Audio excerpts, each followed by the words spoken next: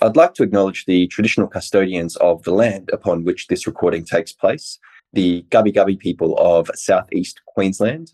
I honour their continuing connection to land, sea and sky, as well as their elders, past, present and emerging. Hey there, welcome back to the Men's Sex and Pleasure podcast. I'm your host, Cam Fraser. This is episode number 168. We're talking all things masculinity, sexuality, male bodies, and men's experiences of pleasure. And today I have the pleasure of chatting with Ahmad Jooma. Ahmad is the creator of Shookman, a character who represents our fears, anxieties, and is an engaging way for young men to talk about their mental health. Ahmad understands men who feel powerless in life. He used to be that guy. For 10 plus years, Ahmad studied the best courses on human nature, and he has coached 100 plus people around the world and produced podcasts, events, and courses. And you can find him on Instagram at Ahmad Jooma. That's AHMAD.JOOMA, or on his website, which is shookman.com. That's SHOOKMAN.com.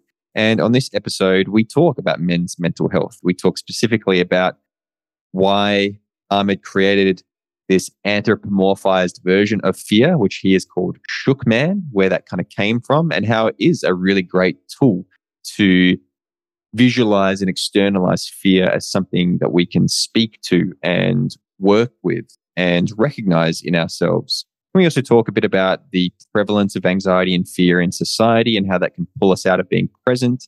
Talk about the importance of being free, essentially, of anxiety, and recognizing that it's still there, but that we can work through it. And we end with a conversation about how anxiety is evoked in us by consumerism and the keeping up with the Joneses mentality, and all these companies which prey upon our fears and our anxieties and insecurities. So it was a really lovely conversation. I'm so glad that I got to chat with Ahmad, and I highly recommend giving this a listen. So I hope you enjoy.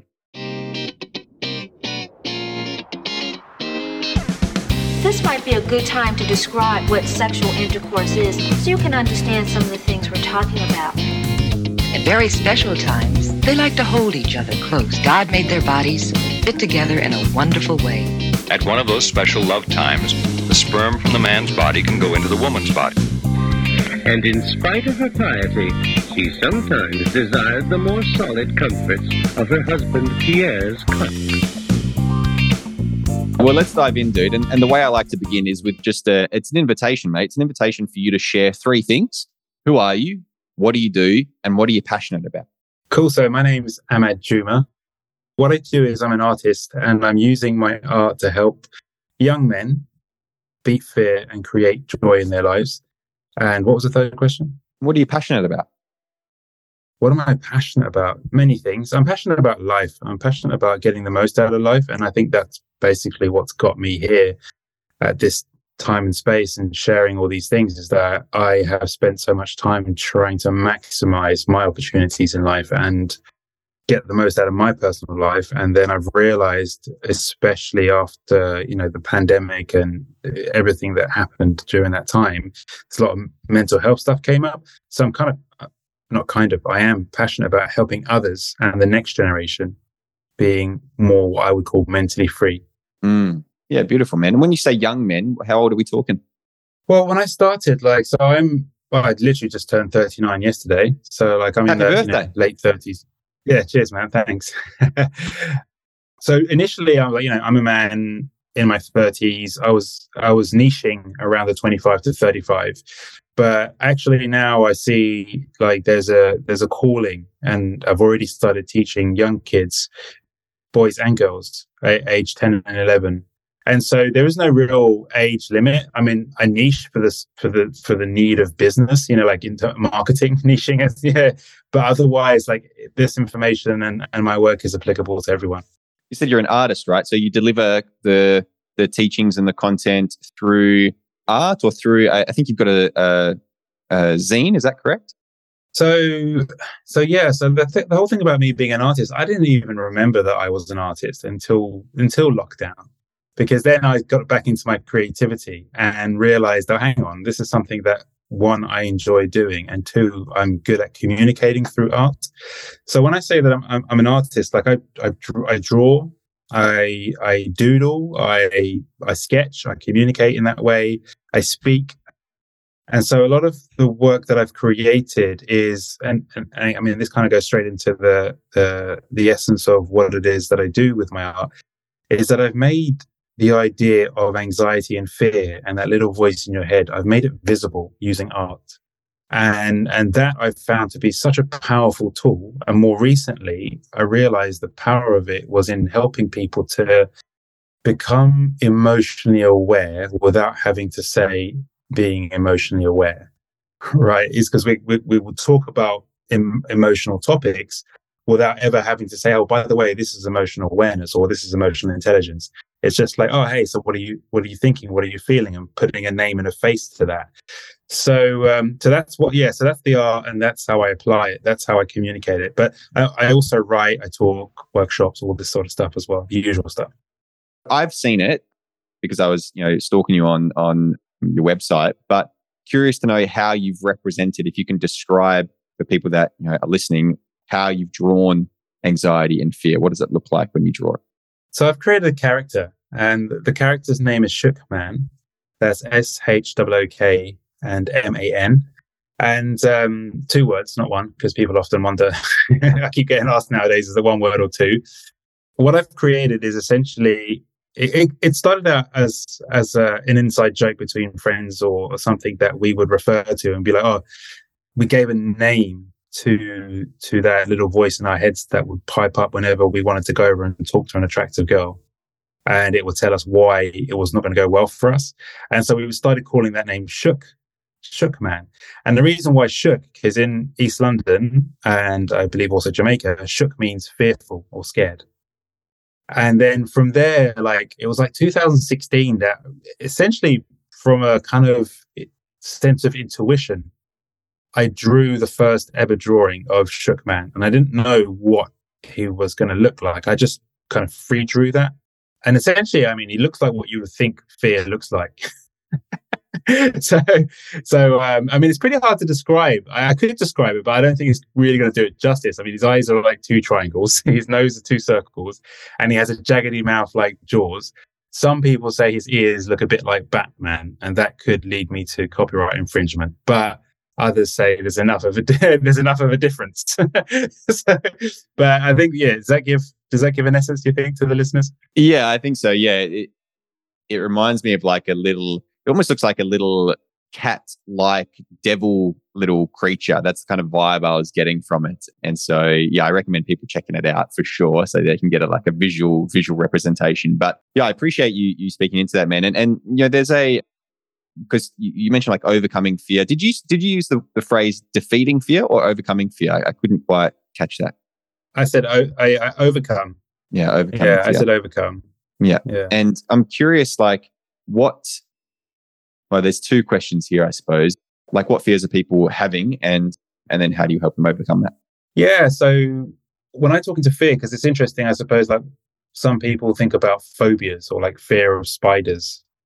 And what I'm talking about here is the fear of going for what you want, the fear of pursuing your desires in life and or creating sort of life, or the fear of stepping out beyond your comfort zone.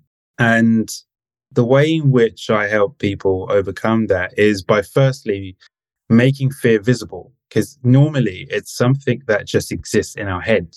And you're a coach, you deal with a lot of men. We rarely ever discuss how we're really feeling or even what we're thinking. And so that whole time we're quite isolated in how we're thinking and feeling. It's just in our minds. And we believe, because we compare ourselves to other men, we believe that other men don't have that. We just think, oh, that he's clearly got it together. Cam, he's got a podcast. He's out there. He's coaching me, and he has no fears. I'm over here with my concerns, my worries, my doubts, but other men, they're fine. And so on the first level, what Shook Man makes available to people is a way for them to communicate their fears and a way for them to interact with it And I find two things happen when people start to interact with Shookman and start to appreciate it. Is one is they discover that everyone has a Shookman, and that creates a sense of empathy for others and compassion for themselves. And what I find time and again, and what I love about this is just that how, again, it's not intellectual, it's emotional. And when you experience that, you just appreciate immediately, like, oh my gosh, I'm not alone.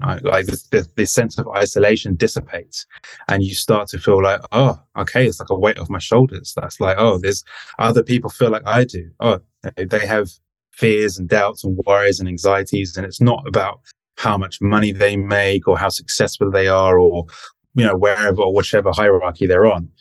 And I find what's interesting about this, since I've been doing this work and teaching and now teaching kids as well, is that it's the same. Like, it's across all the ages, it's the same up and down. Like, kids are having the same experience. I mean, it's obvious, right? As I say, that they would be, if that's where it starts. But right from there, when I introduce the concept of Shookman and they get to share in a group about what they're really thinking and feeling about what's coming up for them, they appreciate that everyone's got that. And that alone is the beginning. I'm not going to say that's the complete answer. The next phase would be to really understand, like, where did your Shookman come from? Why did you manifest him? And that's the really cool part. That's where I'd say you really get to take your power back. Like, you really get to understand your fears and why you specifically have those fears. Because I believe everyone's unique, right? We're not going to have like a vanilla flavor of fear. Everyone's got their very unique experiences that led them to becoming fearful in different scenarios, whether it's with women or whether it's with chasing their goals or whatever in life. It's something that has happened to us. And only when we start to understand it, that we start to go, okay, I see. We don't have to live that way anymore. Yeah, thanks for explaining that, mate. And I resonate with this idea of, once you start talking about your anxieties and fears and kind of opening up about it, recognizing that everyone has fear and anxiety, and it's like a very human experience. And, you were talking about how, like, that building of solidarity, essentially, right, of recognizing that we're all experiencing fear at some different degree about some certain thing, can foster empathy with others, right? And that's definitely something that I've noticed with the men that I work with, and especially when I host like men's groups or a workshop. I'll kind of get the ball rolling by disclosing some of my own fears and insecurities and anxieties, and that'll kind of create the safety for other guys to start opening up. And one guy will be like, "Yeah, that actually really resonates with me. I had this experience." Some other guy over there will be like, "Oh, I don't really resonate with that, but this is what's kind of going on for me." And there's this like camaraderie of like, holy shit, like, we're all feeling something, right? There's something there with regards to anxieties and insecurities. And I appreciate the kind of anthropomorphizing of fear in the form of Shookman as well, because it kind of like detaches the fear from you as like the person. Like, you're not the person that, is fear. It's like this thing that you can speak to, this like little person or this identity or whatever it is, this like, figure that is something that you can have a conversation with, right? It like gives you that possibility. Because I think, like, especially when I talk to men about the stuff they come to see me about, they're coming with like these self-diagnoses, essentially. Like, I have premature ejaculation, I have performance anxiety, and almost like the I have is more like an I am. I am a premature ejaculator. I am,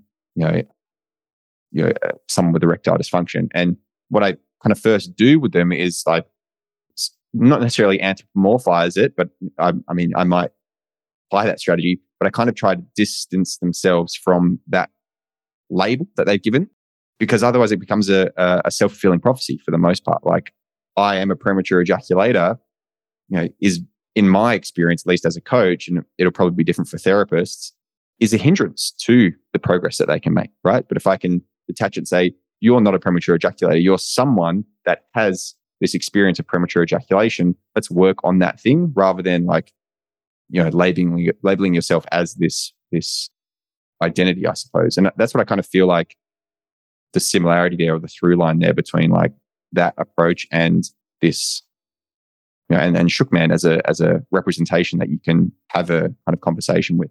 Does that make sense at all? Totally. I mean, that's exactly what it is. That is. Yeah, so that's exactly what it is. Yeah. So, what do I even need to add to that? I suppose that's what I've understood about Shookman. Like when I first created Shookman, like I said, we used to joke about it. It used to be a thing me and friends would joke about. And then one day I drew it. And then I'm looking around for my Shookman doll. I don't know where I put him. Oh, there he is. So good. He's on the floor in my little Shookman doll. Amazing. So, and like literally turning it into this other character that you can then converse with. And by doing that, like just like you say, you're separating yourself from that.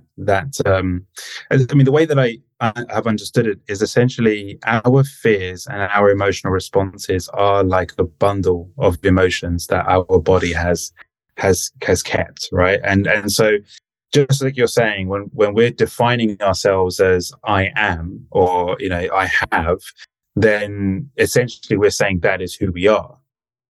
But we are not our fears. They are a response to things that have happened in the past, and we are trying to protect ourselves from having similar experiences again. And so in that way, it's our nervous system that is playing. It's like a secondary character that, not saying that we're all schizophrenic, but it's actually becoming more looked at in psychology. There's an idea called internal family systems, a really cool book called No Bad Parts, which I always forget the author of, but it's essentially where they discuss having multiple characters that we create from when we're young to deal with the different things that came up in our lives and to protect us from that. And in some cases, these aspects like Shookman can actually cause us to do self-harm as a belief of trying to protect us from something. Especially in the cases of people that have experienced like high levels of trauma or abuse, like this is something that comes up. And so it's like by actually being able to disassociate, as you were saying, then you can interact with it and start to understand it when you're in it. And I am the fear and like this, I'm fearful, like taking it to that level, then it's very difficult to get out of your head essentially. But when you're like, oh, Shookman, Shookman's talking to me. Shookman's telling me this. Oh, he's telling me this again. The other beautiful thing about that, as we're on that thread, and what I've also discovered about it is, it's repetitive. So once you get a good handle on it and become aware of it, it's the same message. It's the same fear, like the same underlying assumptions that come up every single time. Because it doesn't change. It's all based on things that have happened before, not new things going forward.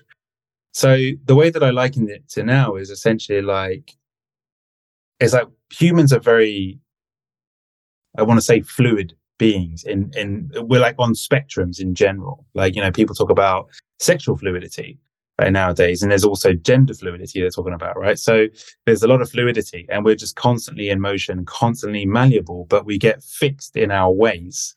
And by the belief structures that we adhere to and our ability to disassociate and say, well, that's not necessarily true of me. It's something I've decided from the past. Then, anything's possible going forward. So I think that's. So what you were saying there is, it's bang on. Essentially, it's bang on. Appreciated it, man. And then thank you for elaborating on it. There's like one of the ways I've heard this described, and I feel like it's very similar, was I read a book called Big Magic by Elizabeth Gilbert, and she's the author of Pride and Prejudice, and talks about how like your life is like driving a car, right? And you kind of get to choose the directions that you're going in and the roads that you take, but you've got a backseat driver, and fear is your backseat driver, right? And sometimes fear tries to jump into the front seat and like grab onto the steering wheel, or tries to give you directions from the back seat, tells you like, no, don't go down that road, go down this road, or, watch out for the cliff and things like that. Like gives you kind of like this voice that you're trying to tune out, and it never shuts up. And so one of the ways she talks about like managing that fear is like, give it a job to do, right? Like give it something to do. And she talks about like, maybe you can just pick the music fear. You can look out the window and tell me like what you see, right? So like this, and again, the principle there for me, at least what I took away from it was like, again, that detaching of like, I am not the fear. The fear isn't like me. It's this thing here that I can have a conversation with. And when she says like, give it a job to do, and this is me very heavily paraphrasing Elizabeth Gilbert's like whole point. Okay. But what it feels like and what I understood of that is like similar to what you kind of shared before is for like fear comes from somewhere, right? And oftentimes it's trying to protect us, like it's a way of, it's a self-defense mechanism. Oftentimes the fear that we have around something, it's like, don't do that because it's dangerous. And so doing it is going to be harmful. And so we try and protect ourselves by not doing that thing or by listening to the fear.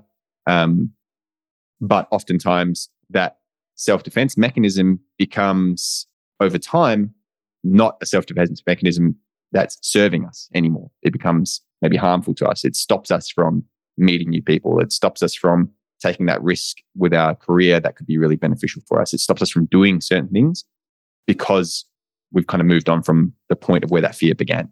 And so when she says like, give it a job, it's like, okay, cool. I'm going to give it a job of like, listening to the fears, like write them all down for me, fear, and I'll assess them. I'll let you know. And then I'll get back to you with regards to, whether or not I'm going to take your advice or not. And so that was like one of the things that I was thinking of when you were talking about this idea of shook man. I imagine a little shook man in the back of my car giving me, unsolicited directions. And so I'm curious then, like, what's the kind of next step if we're working with fear, if we're working with shook man? What do we do to overcome it? Yeah. So with shook man, everything is, as you say, like he's there to essentially protect us in a particular way and believes that what he's doing is helping. That's the idea, right? So fear, shook man, whatever you want to call it, whatever name you give it, it believes that it's helping us. And I mean, fear is inherently useful as a safety device, as something that prevents us from, doing harm to ourselves and whatnot. But in terms of living our lives and in terms of reaching our potential, it just doesn't cut it, because it often, in often ways, it keeps us stuck or going in circles or, trying the same things. And my deeper understanding of it is psychologically from like the age of 4 or 5, we've already decided that we're wounded. And so what our shook man, our ego, that sort of shadow aspect of ourselves is always seeking to heal that wound. So it's like, okay, cool. So I want to start a business. And it's like the shook man or whatever jumps up from the back seat and goes, oh, you want to start a business? Okay, cool. So, okay, first of all, let's just reflect on the fact that you are inherently wounded. And if we're going to be successful, let's look at that first, because without looking at that, well, you're pretty much fucked, basically. Like, how are you going to? So then you're like, all right, cool. So what do I do? And so, right, okay. So to fix that, what we need to do is da da da da da da. And then for some people, that's like taking like certain actions. Other people, it's like circumventing the fear by getting an authority. Other people, it's like throwing money, whatever. There's like 100,000 million different ways that could carve up. So becoming aware of that habitual pattern is useful, because then you're able to spot it and go, hang on, this is how I normally approach life. And what shook man serves to do, and fear in general, is it takes us out of the present moment, and it takes us out of connection with our presence, with our intuition, with our flow. Like, you can't be fearful and in flow. And the solution to fear, in my experience, is to actually connect, therefore, with something that you would love to create, or something that you're inherently brings you joy, not something that is derived off the back of, okay, well, if I had X, then I could be Y. So for a lot of people, it's like, if I had money, then I could be confident. Or if I had the attractive girl on my arm, then I'd be respected. And in that way, that keeps the fear game going, because actually what they're talking about in the first example of money, it's like, well, I'm fearful of being poor. And the second example is I feel like I should be respected. And so then, like I was saying about the wound, It's like, if you're seeking to be respected all the time, then, you're going to go, you're basically, the old adage is like climbing a ladder and realizing you're up the wrong wall.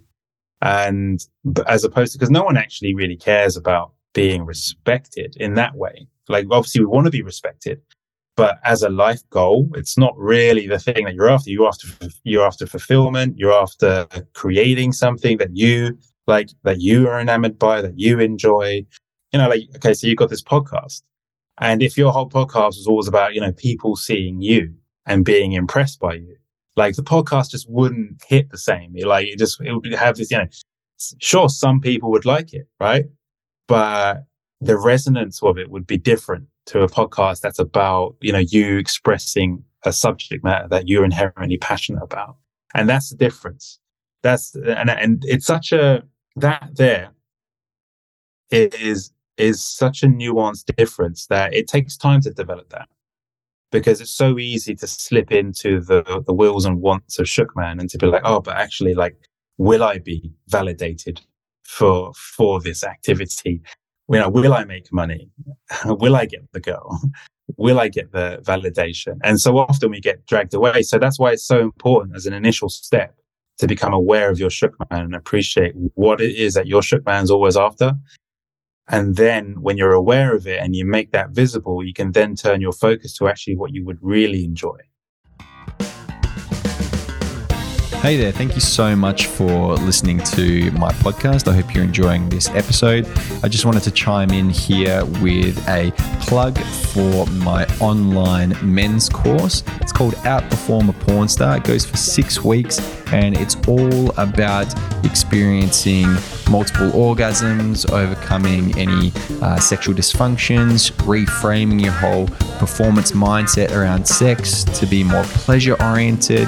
We talk about communicating with your partner, being a sexual leader, and all of this amazing stuff. So if you're interested in learning how to outperform a porn star, head to my website, www.cam-fraser.com. Let's get back to this episode. Something that I've noticed in terms of I might say a relatively universal Shookman for a lot of the men that I've worked with. And I kind of discover this when I scratch at the surface of why they're coming to work with me. Guys will come and say, I want to last longer in bed. I want to have more reliable erections. My sex drive isn't what I want it to be. I want to increase my libido, have more sex. When I start to peel away those, and I use the term surface level there, but not in a derogatory way. Those are very real concerns. But if I go a little bit deeper with them, oftentimes that underlying fear is well, I'm not going to be, but it's actually tiered. The first one is if I keep coming quickly, then my partner's not going to be satisfied. If my partner's not going to be satisfied, then they might leave me. If my partner leaves me, then I'm going to, be alone and be a loser. And if I'm being alone and being a loser, I'm not being a man. And when I really drill down into it, that is a very common fear, that root fear of I'm not man enough. I'm not enough. I'm not doing, the things that will signify that I'm masculine enough or manly enough or whatever it is. The enough piece is the key there. It's I'm not enough.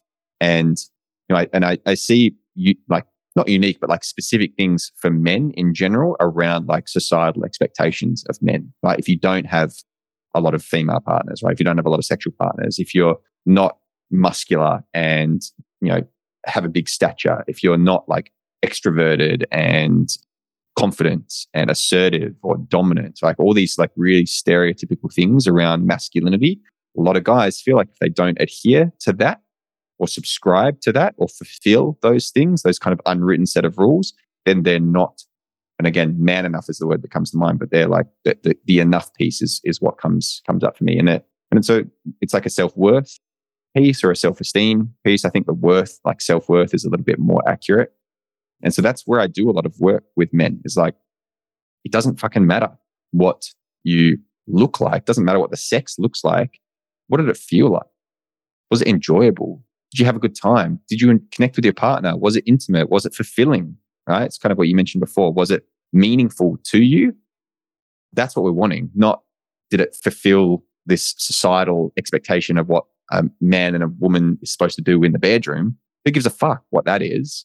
Right? Was it fun? Did you laugh? Did you cry? Did you have a good time with your partner? Were they invested in it as much as you were? Like focusing on the feeling rather than the what it looks like is like my way of navigating that with them and helping them come to like, that experience. Because the fear of that, right? The fear of like not lasting long enough, or the fear of not staying hard enough, or the fear of some guys have fears around like not ejaculating enough, right? Like their load size is too small, right? And so they fear that, because of that, they'll be considered less virile or less manly or whatever it is, right? That fear shows up in a bunch of different ways, but it's hindering their capacity for deeply intimate, pleasurable sexual experiences, both alone and with their partners. So like I'd say to guys, like, I can give you the breathing and squeezing techniques to like last longer, to help you get and maintain an erection. But if you're not addressing that deeper,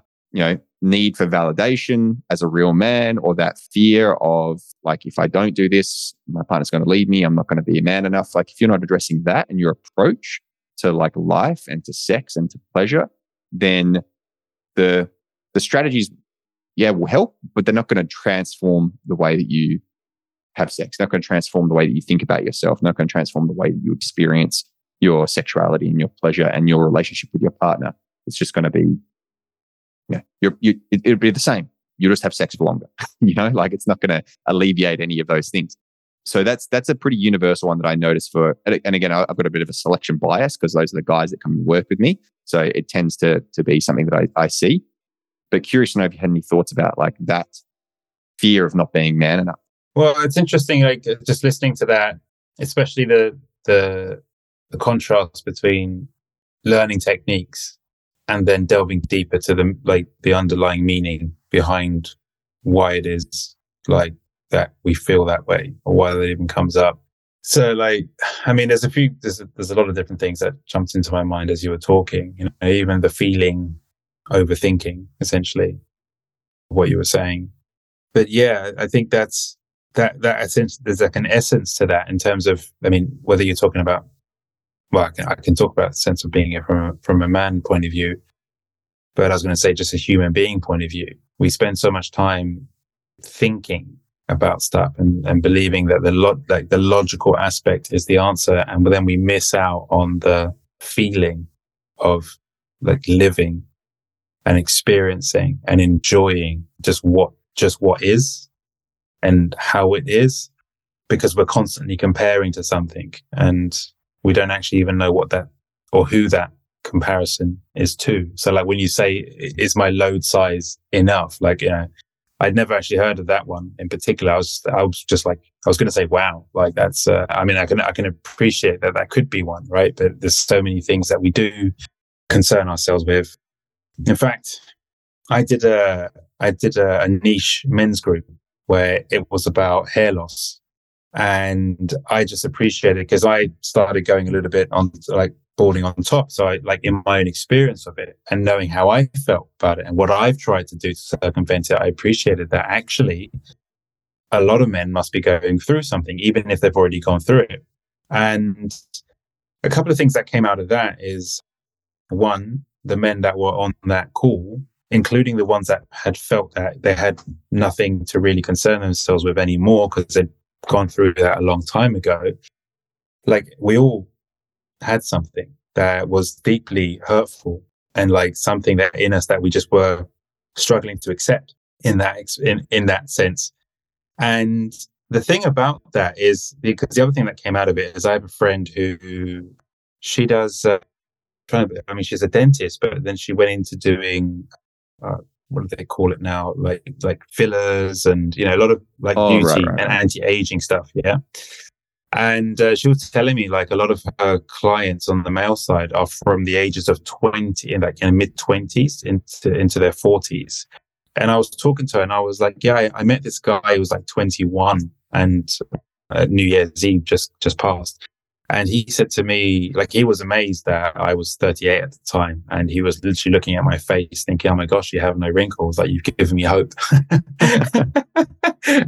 And I said to him, hey man, listen, like, just appreciate the presence of where you are right now.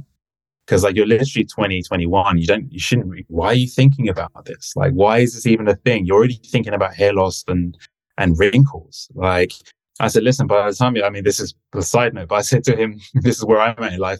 I said, hey, listen, man, by the time you're my age, you might only have one leg. So, it's like, there's a long way to go. You just don't know what's going to happen. Right. And as I was saying to my friend of the story, I said, like, this anxiety is not normal. Like, I don't believe like this is how we're supposed to be living. Right. Like, but yeah, it's so prevalent. So like, essentially you wouldn't have a job in this part of your job if this part of like anxiety didn't exist, right? But it's so prevalent. We're constantly worried rather than, and our best years just disappear and we don't actually appreciate it in the moment. We're constantly going, we're not good looking enough, we've got to do more, we're not performing well enough, and then before long we're older and our body's changing and there's nothing we can do about it. So that's where like it really kind of brings me back to that. Like it's something I said to you before about like, being free in the mind. That's something that has I'm becoming more and more aware of that as an idea behind Shook Man. It's like the idea of becoming unstuck, but it's also the idea of being free in your mind. And what I mean by that is being free of all of like society's like desires for you. And then being able to go, I just enjoy being me, and this is how I feel. Because when you were talking about the men and how they were feeling in their sexual experiences, like I know I've had my anxieties, like, and I've had my concerns and doubts. Like I didn't have sex until I was like in my 20s. I had like a religious upbringing, so I was like dead against having like penetration sex until my early 20s. So, performance anxiety was definitely there. But at the same time, I've also experienced like great sex, and I've also experienced being like deeply immersed. So I know that both can exist. And I feel like what you said there about getting them from thinking to feeling is exactly that, is getting out of thinking about something and into feeling and living the experience, and then actually enjoying it, as opposed to constantly assessing ourselves and judging ourselves and criticizing ourselves and demanding more.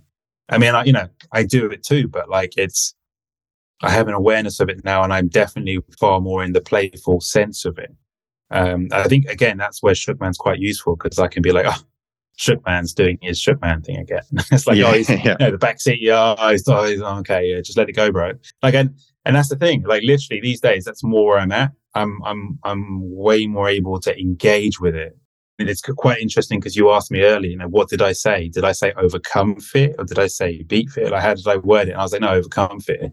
And it's that sense of being able to interact with it. Yeah, I still get hit by fear, or I can be anxious or nervous, and I can be like, oh, okay, cool. This is exactly it. This is exactly what I talk about. Okay, like, okay, cool. We're just going to go through this, and we're going to contend with it, and it's going to be fine. But it takes work, right? It takes work to get there. Yeah. And there was something in here that I wanted to say thank you for, because it's a sticking point for me, and I've tried to explain this. So I'd be curious to get a little bit more of your thoughts on this.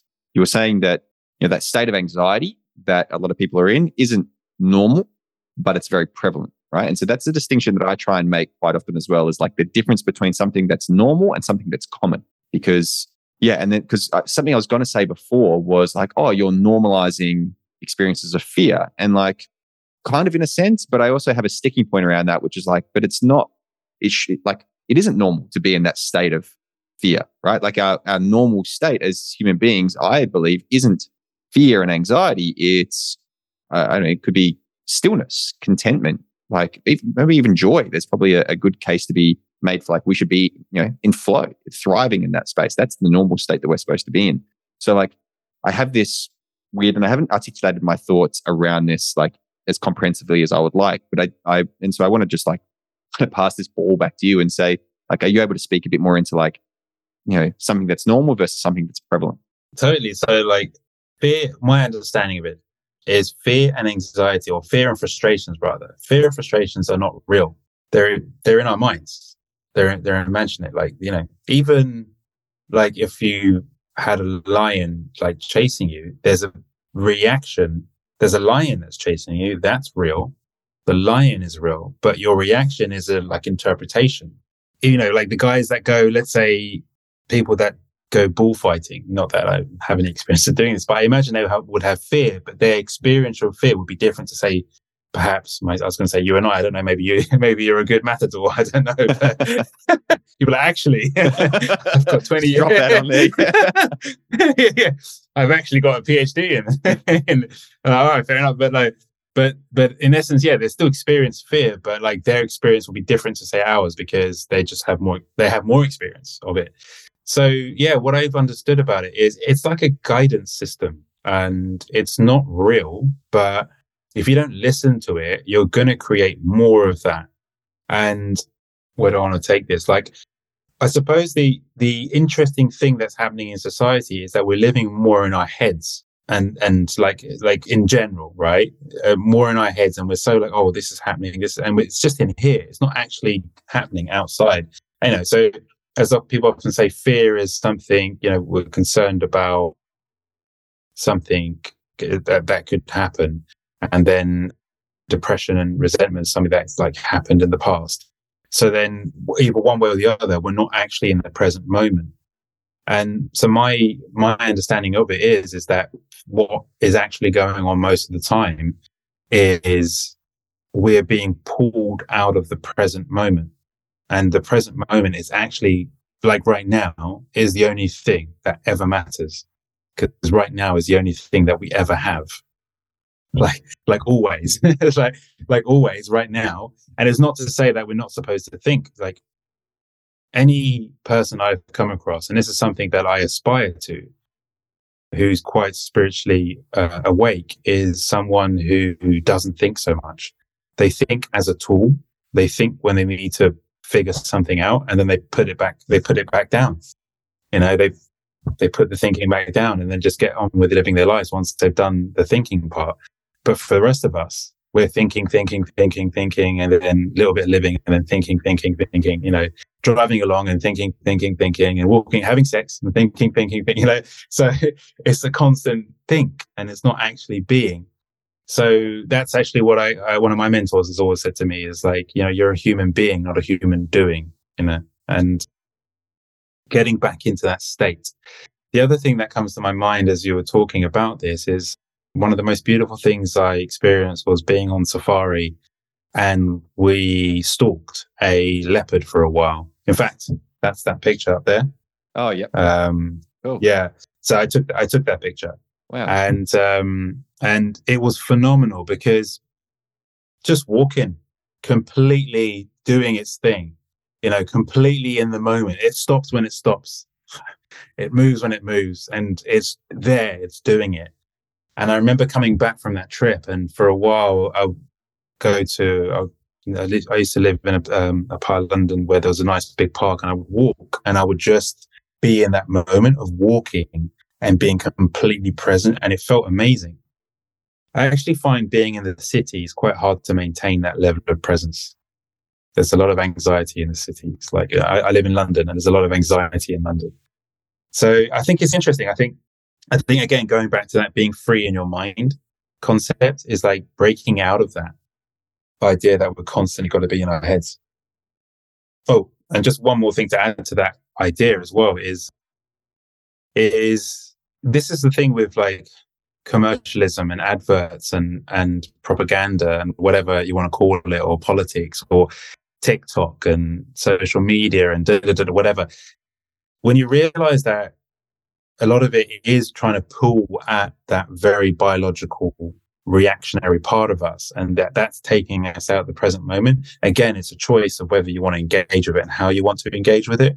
But it's constant, right? Like if I go to a big, like there's a Westfield here, right? If I go, it's just constant barrage of buy this, buy that, check this thing out. This is new. Have you considered this? And that's what everyone's doing there.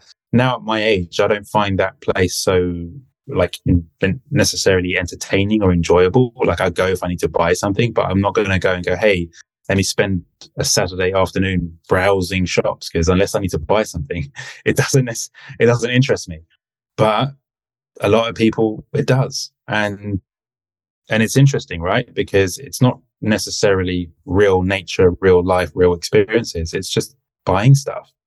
And a lot of us have got caught in a trap of making money, buying stuff, making money, buying stuff, making money, buying stuff. It's interesting. It's like how society is geared.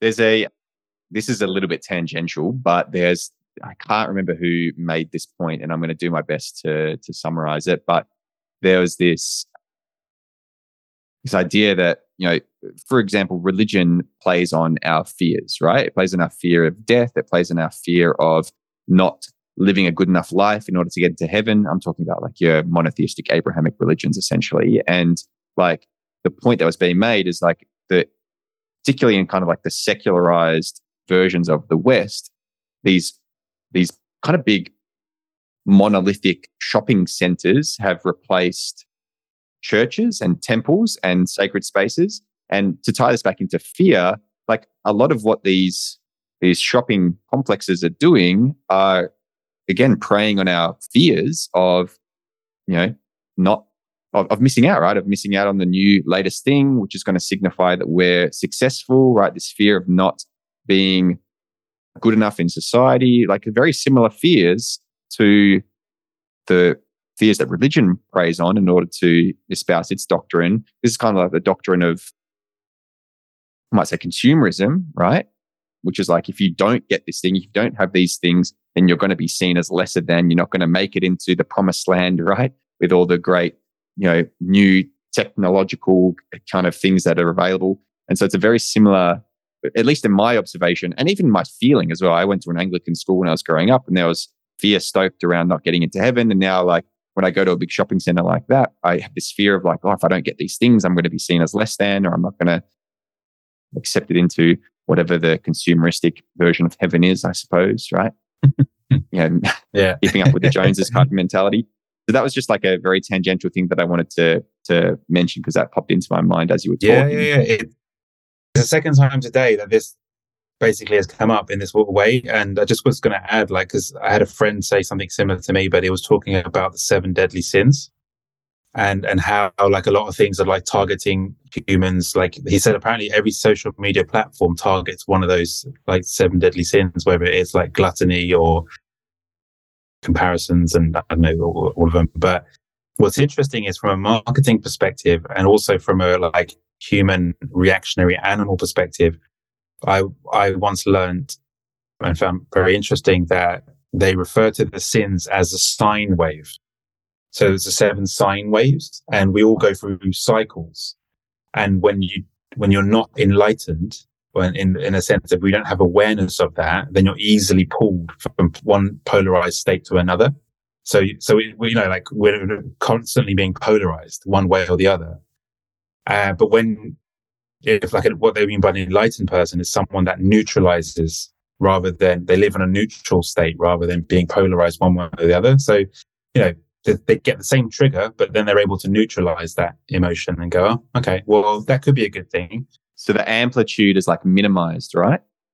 Yeah. So like, like you're saying, you go and for some reason, when you were talking about whatever the commercial version of heaven was, I thought Apple AirPods. Like everyone all of a sudden, like everyone had them all of a sudden. Yeah. Yeah. Steve Jobs. That's right. He will save us. Yeah. So, but yeah, like when you're like aware of that or awake to that, then all of a sudden it doesn't mean you don't buy the things, but it's kind of like, I have a lot of Apple stuff. I like it, but you just become more just aware, I suppose, and awake to like, whether do I need this? Do I always need to get the new latest iPhone? Is it necessary? No, it's not. So yeah. Well, this leads me into like what I was going to follow up with you about, and you've beautifully segued kind of into it, which is like, this is something you said right at the beginning of the podcast that I've been waiting to like ask you about. And so maybe the next 10 minutes we can kind of like unpack it a little bit, is this idea that you like, you mentioned at the beginning, overcoming fear to experience joy. And then you mentioned about halfway through that you can't be in flow if you're in fear. And so the way that I feel like you're framing this is like that these two things are mutually exclusive, right? Like fear is mutually exclusive to joy, or fear is mutually exclusive to flow.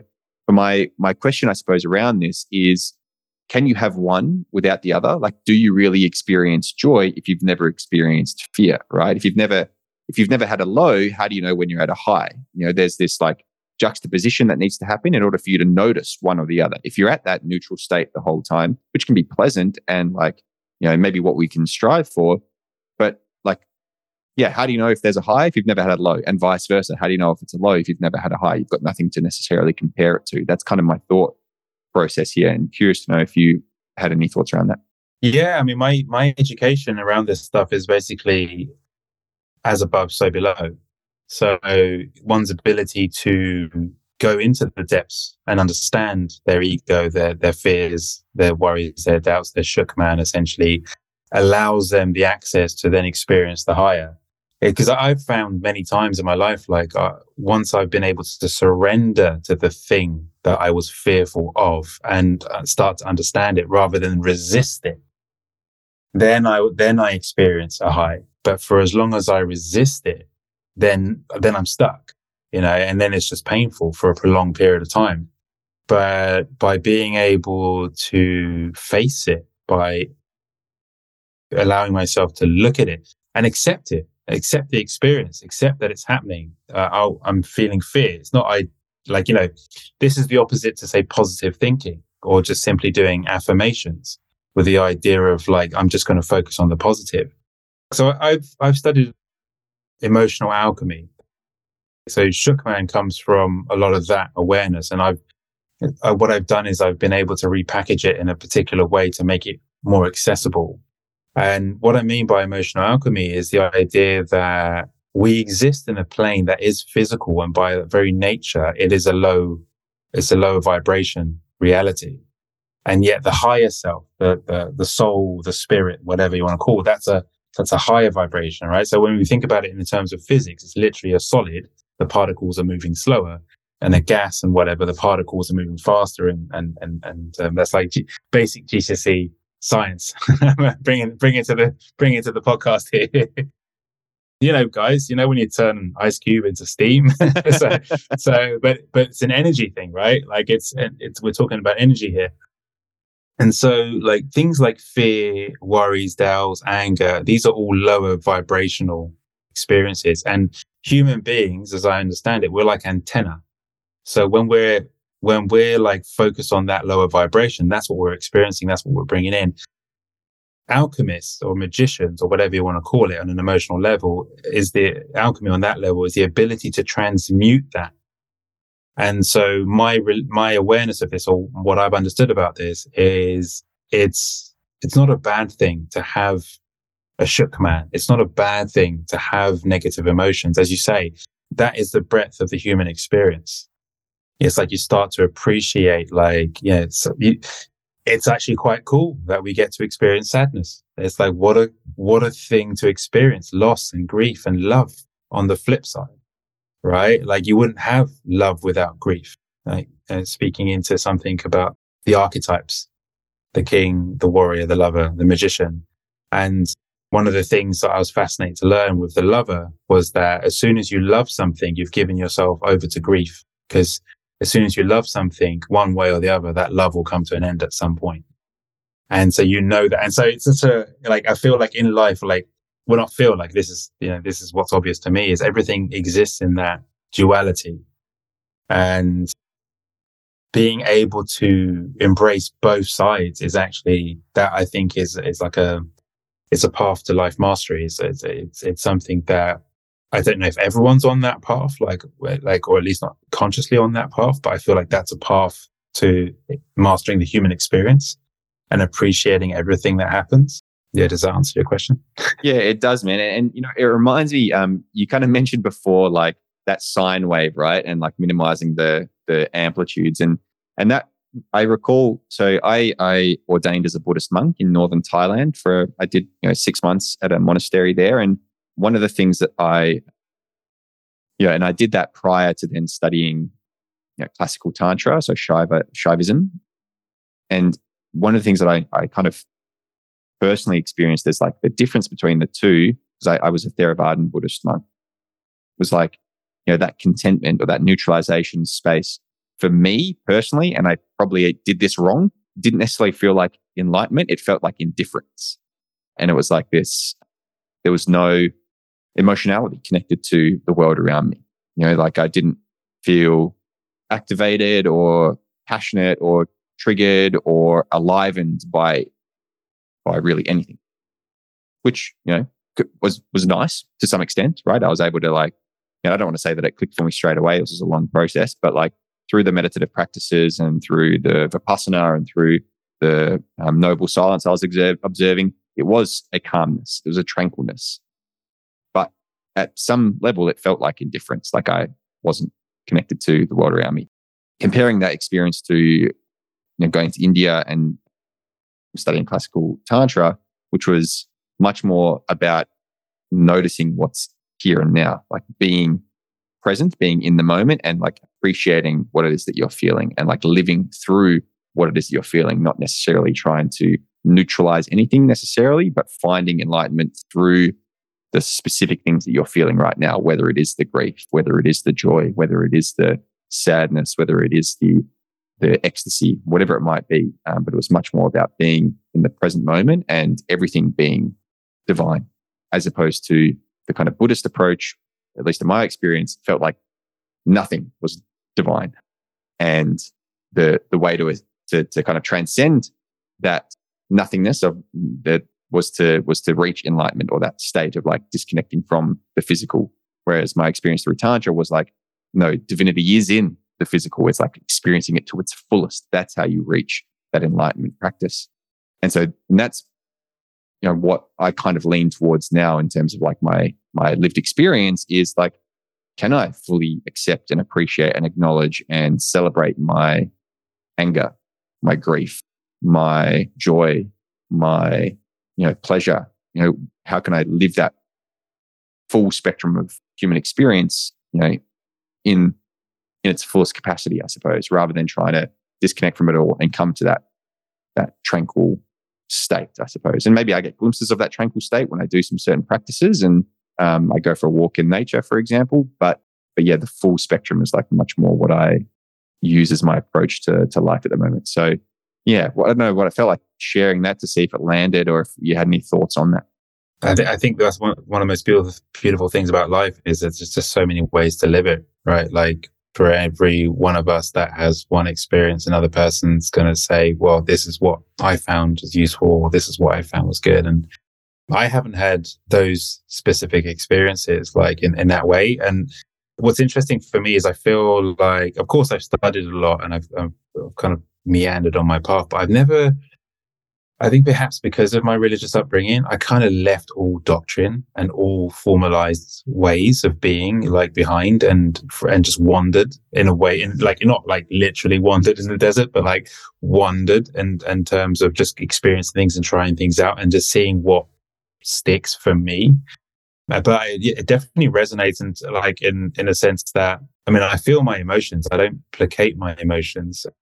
And at the same time, there is a philosophy that when I am experiencing, there's something that I adhere to or practice rather. It's called the swing, like the swing of the pendulum. Like when you go from one, like you say, all of a sudden, like you're experiencing joy, you've created something beautiful in your life and you're loving it. You can pretty much expect like the sine wave. There's going to be a swing of the pendulum because things happen energetically in waves. They say like alchemists don't sit on the pendulum, they sit on the apex and they observe the swing. And that's a practice that I've learned because that can manifest physically as well, not just as an emotion, but something's physically going on. And that can take me away from the focus of what I'm trying to create. And then that could actually take me off path. So that's how I think of it. But in essence, like in terms of being human, like, as I said, I'm 39 and my experience is that, I enjoy the human experience. Like this is all I know of. And the longer I live, the more I appreciate that, or I become I don't know what will come next. Like really, because at this stage, I've experienced a lot. I've experienced, I mean, there's so much I haven't experienced, but in terms of the awareness of the experience, whether it's like loss or grief or upset or happiness and joy, but then also this deepening awareness as I move along. Like, you talk about like appreciating anger. So I have a coach myself, and in my session with her yesterday, it came up like this anger that I have for the fact that I have a bad back and it prevents me from doing a sport that I love, and that I don't allow myself to experience that anger. And I was like, huh. And so then I became aware of it, and I was like, yeah, fuck, like I am fucking angry about that. Like, it is upsetting. And so like, and it's like, oh, another layer of the onion. And I find so much of that in life, right? So I think it's beautiful. I like, you know, whatever your experience is and wherever you're at with it, like, I'm fascinated because like, that's not my experience, but you've clearly walked that path and you've gone deep into it. And you said a whole bunch of words that don't mean much to me because I don't know what they point to, but to you, they're like a lifetime of moments that and wisdom that you now obviously channel into your work and you're helping people with. And I think that's like, for me, I had someone say to me recently, like they felt sorry for me because they felt sad for me, not sorry. They felt sad for me because I said I believed in God, even though I'm not religious. And I said to him, like, well, why do you feel sad? Because I was like, I don't feel sad that you don't believe. Like, I'm just okay with like whatever, because I've realized like we're all living this wondrous path, but no one actually knows. Like, no one actually knows what's going on. And that's one thing I love coming back to. Like, I love coming back to the fact that like, I often say to my friends, like, we're spinning on this rock going around the sun and in the middle of nowhere. And like, no one can actually tell us what's actually going on here. And so like, that for me is, I mean, for some people that's quite unnerving when they hear that. But for me, it's quite calming in a sense, because I think so much of our life we're told what to think and believe, and then eventually you realize that actually no one could possibly know. It's wild.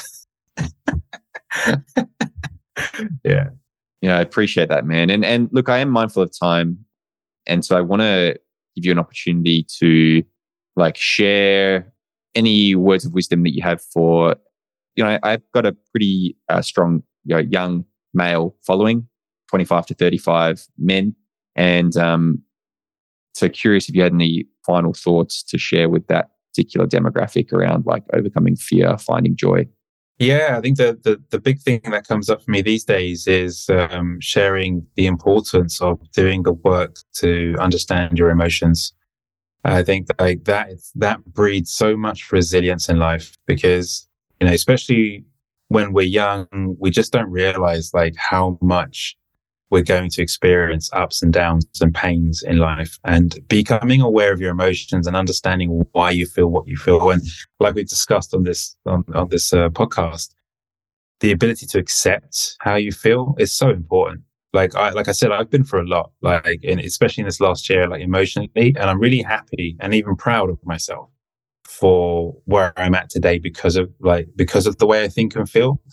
And I know it's not the case for everyone. It's so easy to get caught up and stuck with things that have happened in our life. And that can really turn to bitterness, and that can keep us really stuck, or even that can really take us on a downward spiral in life. And I really believe that life is about creating joy. It's about pursuing things, new experiences, growth, awareness.